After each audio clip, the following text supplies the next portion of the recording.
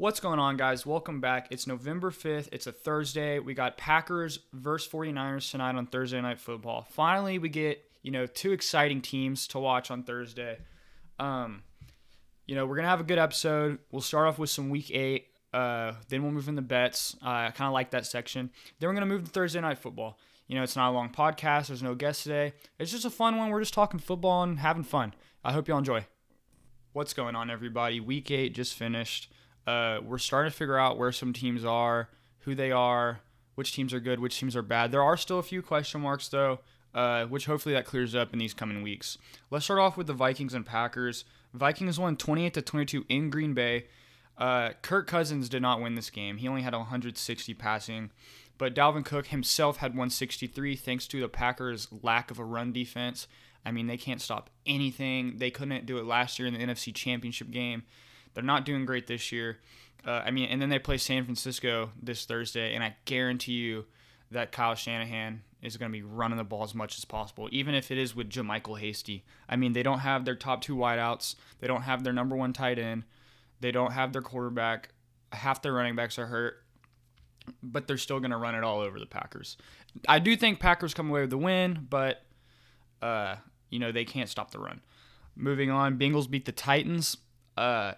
I'm not surprised that the Bengals won, but I'm surprised that the Titans didn't look as good as I was expecting. I mean, Bengals won 31-20 at home.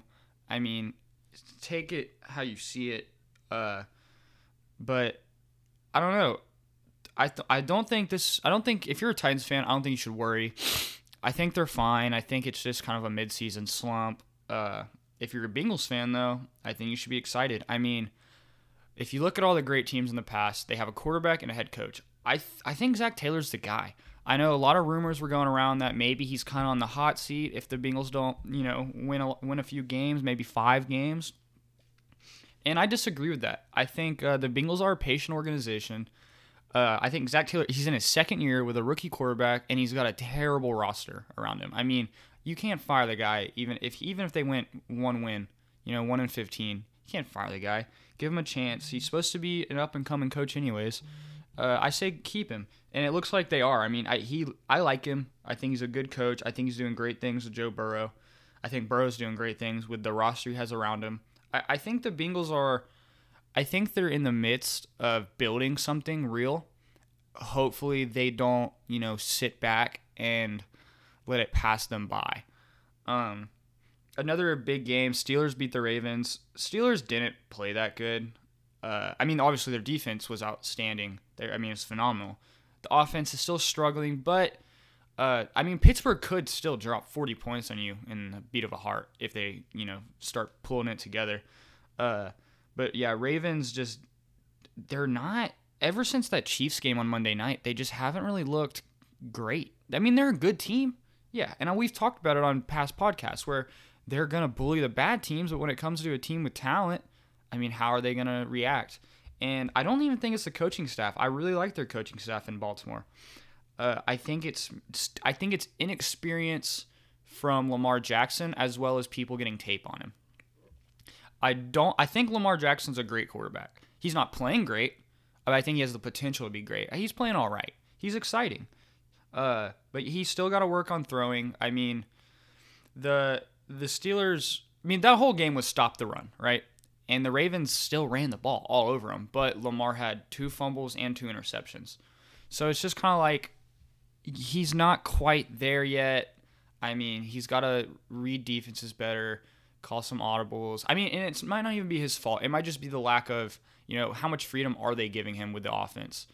And I don't think you should worry. Obviously, if you're a Ravens fan this season, I don't think y'all are going to really do much in the playoffs. And a lot of people probably don't unless they're just looking at last year's team. But in the next few years, if Lamar can develop his accuracy, I think the Ravens will be a good team. They are getting pieces. They have young pieces on both sides of the ball. I think what would really help them, though, I know it's past the deadline, but if they would have traded for Allen Robinson, I don't know what they would have had to give up. Probably a decent amount since Chicago doesn't have much on offense. But if they would have had a legit number one receiver, I think that would help Lamar a lot, especially Allen Robinson. He's a big guy. He's got a big catch radius. It would really help him out in his development. Dolphins beat the Rams. I mean, this is the game I put money on. I knew they were going to beat them. I didn't think Tua was going to play that bad because he did not impress at all. But, I mean, Rams played Monday, so they're on a short week, right? Dolphins were on a bye. Dolphins also have a great coach, top 5 coaching staff. I love Brian Flores. I like the way he's building that team down there in Miami. Great coaching staff against a Rams team who, decent coaching staff, great head coach. The rest of the staff's all right, but they have a bad quarterback. I mean, you could argue Tua possibly played better than Jared Goff. I mean, I don't really think so, but you could argue it, is what I'm trying to say. Goff is not good. He's still overpaid and overappreciated. But yeah, Dolphins beat Rams 28-17. No surprise to me. A big surprise to everyone else who really just looked on the surface of, hey, Rams played Dolphins. Rams are good. Dolphins are bad. Rams haven't beat anybody. We talked about this last week. They have not beat anybody. So, not surprised. Dolphins are, they're a good team in my eyes. Not great. They're not, like I said, they're not going to do anything, special. But they're going to have some big wins and exciting games. Moving on to a weird one was the Bills and Patriots. I only say it's weird because we're so used to just the Patriots dominating the Bills no matter how good the teams are. And they even almost did it this week. I mean, they almost beat them, not dominated them. But the Bills did inch out a win 24-21 in Buffalo. It wasn't a great, in my eyes, I didn't enjoy watching it. I went back and watched it, and it wasn't, exciting to me, which I'm disappointed because one of my favorite things in the NFL right now is watching the Bills play good football. I love watching the Bills when they play good. They're exciting, they're fun, they have a lot of young talent. It all meshes together. But when they don't play good, it's in a way frustrating just because we've seen them play good before. I mean, think of the beginning of the season this year. Josh Allen was outstanding. And now they've kind of fallen off. And I don't know why. It could be kind of what the Titans are going through, more kind of like a mid-season slump. Because, they have one of the best coaches. They have a top 5 coaching staff as well in Buffalo. Sean McDermott is a great head coach. He's got a great staff up there. They're a good organization. I think it's just a slump. A little, not cause for panic, but a little worrying for these upcoming weeks, I guess you could say. Just hoping they get stuff back on track before, the playoffs start kicking up because we are halfway through the season. Raiders beat the Browns. I'm not really talking about the game on this as much as I am Baker. I think unless Baker makes significant strides next year in his second year in this offense, I think he's gone. I don't think Cleveland's going to keep him. I don't see how they can. Obviously, he's an exciting guy with a ton of confidence. He's just not getting it done. He's not competing with the big arms of, the league. And I think after next year, if he doesn't take a significant step, I think he's out of Cleveland. Obviously, being a first overall pick, he'll get a chance somewhere else. But I don't see him staying in Cleveland long term if him and Kevin Stefanski can't figure it out. Broncos beat Chargers. This was a fun game to watch. First half was it was fun just because we got to see, a young quarterback go off. Second half, we got to see the other one go off. The final score is 31-30. Broncos beat the Chargers last second. I want to say this is the fourth straight week the Chargers have blown a 16-point lead or so. But it was a fun game between two exciting young quarterbacks in Herbert and Locke. Big guys, big arms, all opposite personalities, which is kind of funny. Locke is out there. He's confident. He's not ashamed of anything. He's open, right? And then Herbert, we never really hear Herbert talk. He's quiet. He's a quiet leader, where Locke's the opposite. He's going to dance on the field, and he's going to show you he's having fun out there. But yeah, I'm really liking what I see from Herbert, and I really like cheering for Drew Lock. I liked watching that game. It was fun between the two teams. I wish we got to see a healthy, because neither teams are really healthy on defense right now. You could say that the Chargers kind of are, but without Derwin James, that whole defense is different. He plays every position in the secondary. And then on the Broncos side, they're missing AJ Boye, Von Miller, who, by the way, said he might come back in a few weeks, which is weird. And they're just missing a few pieces on there. It's, this is going to be, they play twice a year, right? They're in the same division. They'll play twice a year for the next however many years. And watching Locke versus Herbert is getting me really excited. Both have, Locke's going to have Judy, Locke's going to have Fant, Locke's going to have Cortland Sutton. And then Herbert's kind of the same way. He's got Hunter Henry at tight end. He's got Mike Williams, another big receiver, kind of like Sutton. And then he's got an established veteran in Keenan Allen, which, could relate to Jerry Jeudy. So they're similar teams, and it's just fun to watch. I am kind of concerned for Anthony Lynn, though. I think a sign, not that he's a bad coach, something's not clicking with him and the team for them to be blowing all these leads like they are. I mean, it's not just this year. It's the past year or two. I mean, it's insane how it's gone on for so long.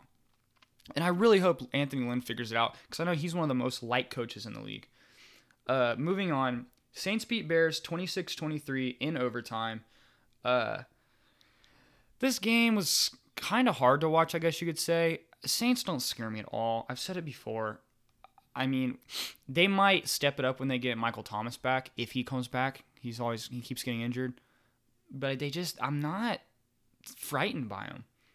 And then I'll go out and say it. Allen Robinson's better than Michael Thomas. No doubt in my mind. And it's like we're finally getting to see it this year. And not that we have it, we're noticing it because the Bears are 5-3, I believe. I mean, they're somehow winning games with Mitchell Trubisky and Nick Foles at the helm. And I think we're really getting to see Allen Robinson shine, kind of like he did back in Jacksonville before he tore his ACL. I think he's better than Michael Thomas.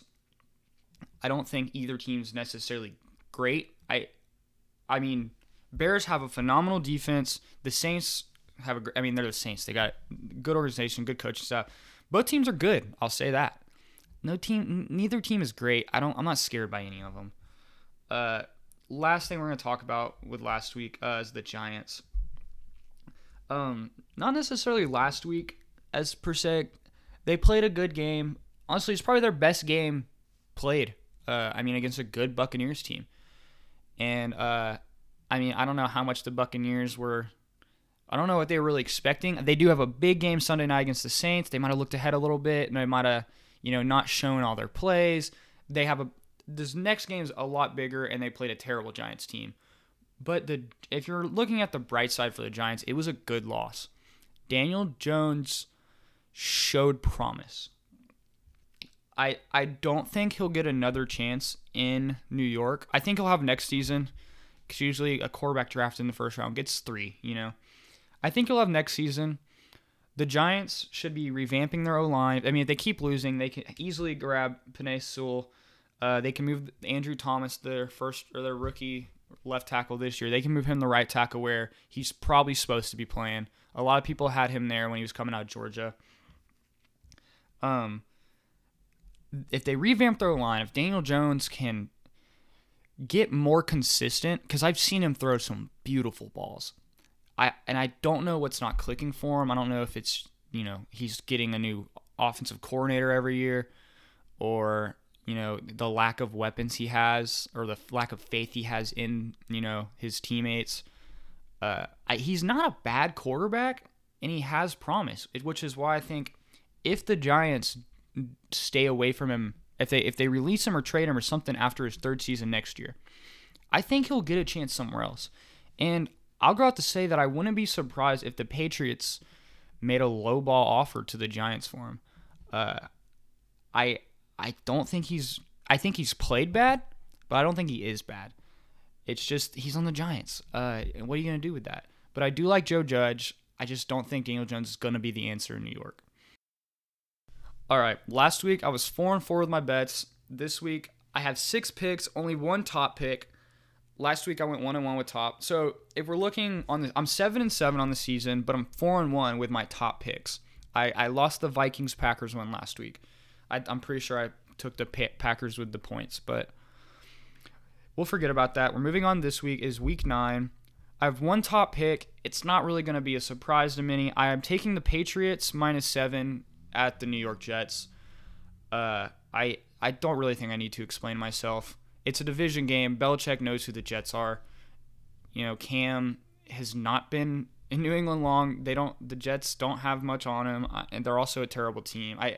I think Belichick's going to roll the Jets by double digits. I might even go an alternate point spread there. My other 5 picks, I have Indianapolis beating Baltimore. Baltimore has just come off, 2 bad losses, I'll say, or maybe 1 bad loss. I can't remember 2 weeks ago. But, they play in Indy on week 9. They play in New England week 10. They play versus Tennessee week 11. And then they play in Pittsburgh week 12. They have a tough schedule coming up, and I don't think the Colts are, going to help that out. The Colts aren't a bad team. The Ravens aren't either. But the Colts have a great defense, and we saw what the Steelers did last week. And hopefully Phillip Rivers can get some offense going, and they can, overtake Baltimore. They're in Indy, so maybe that'll help.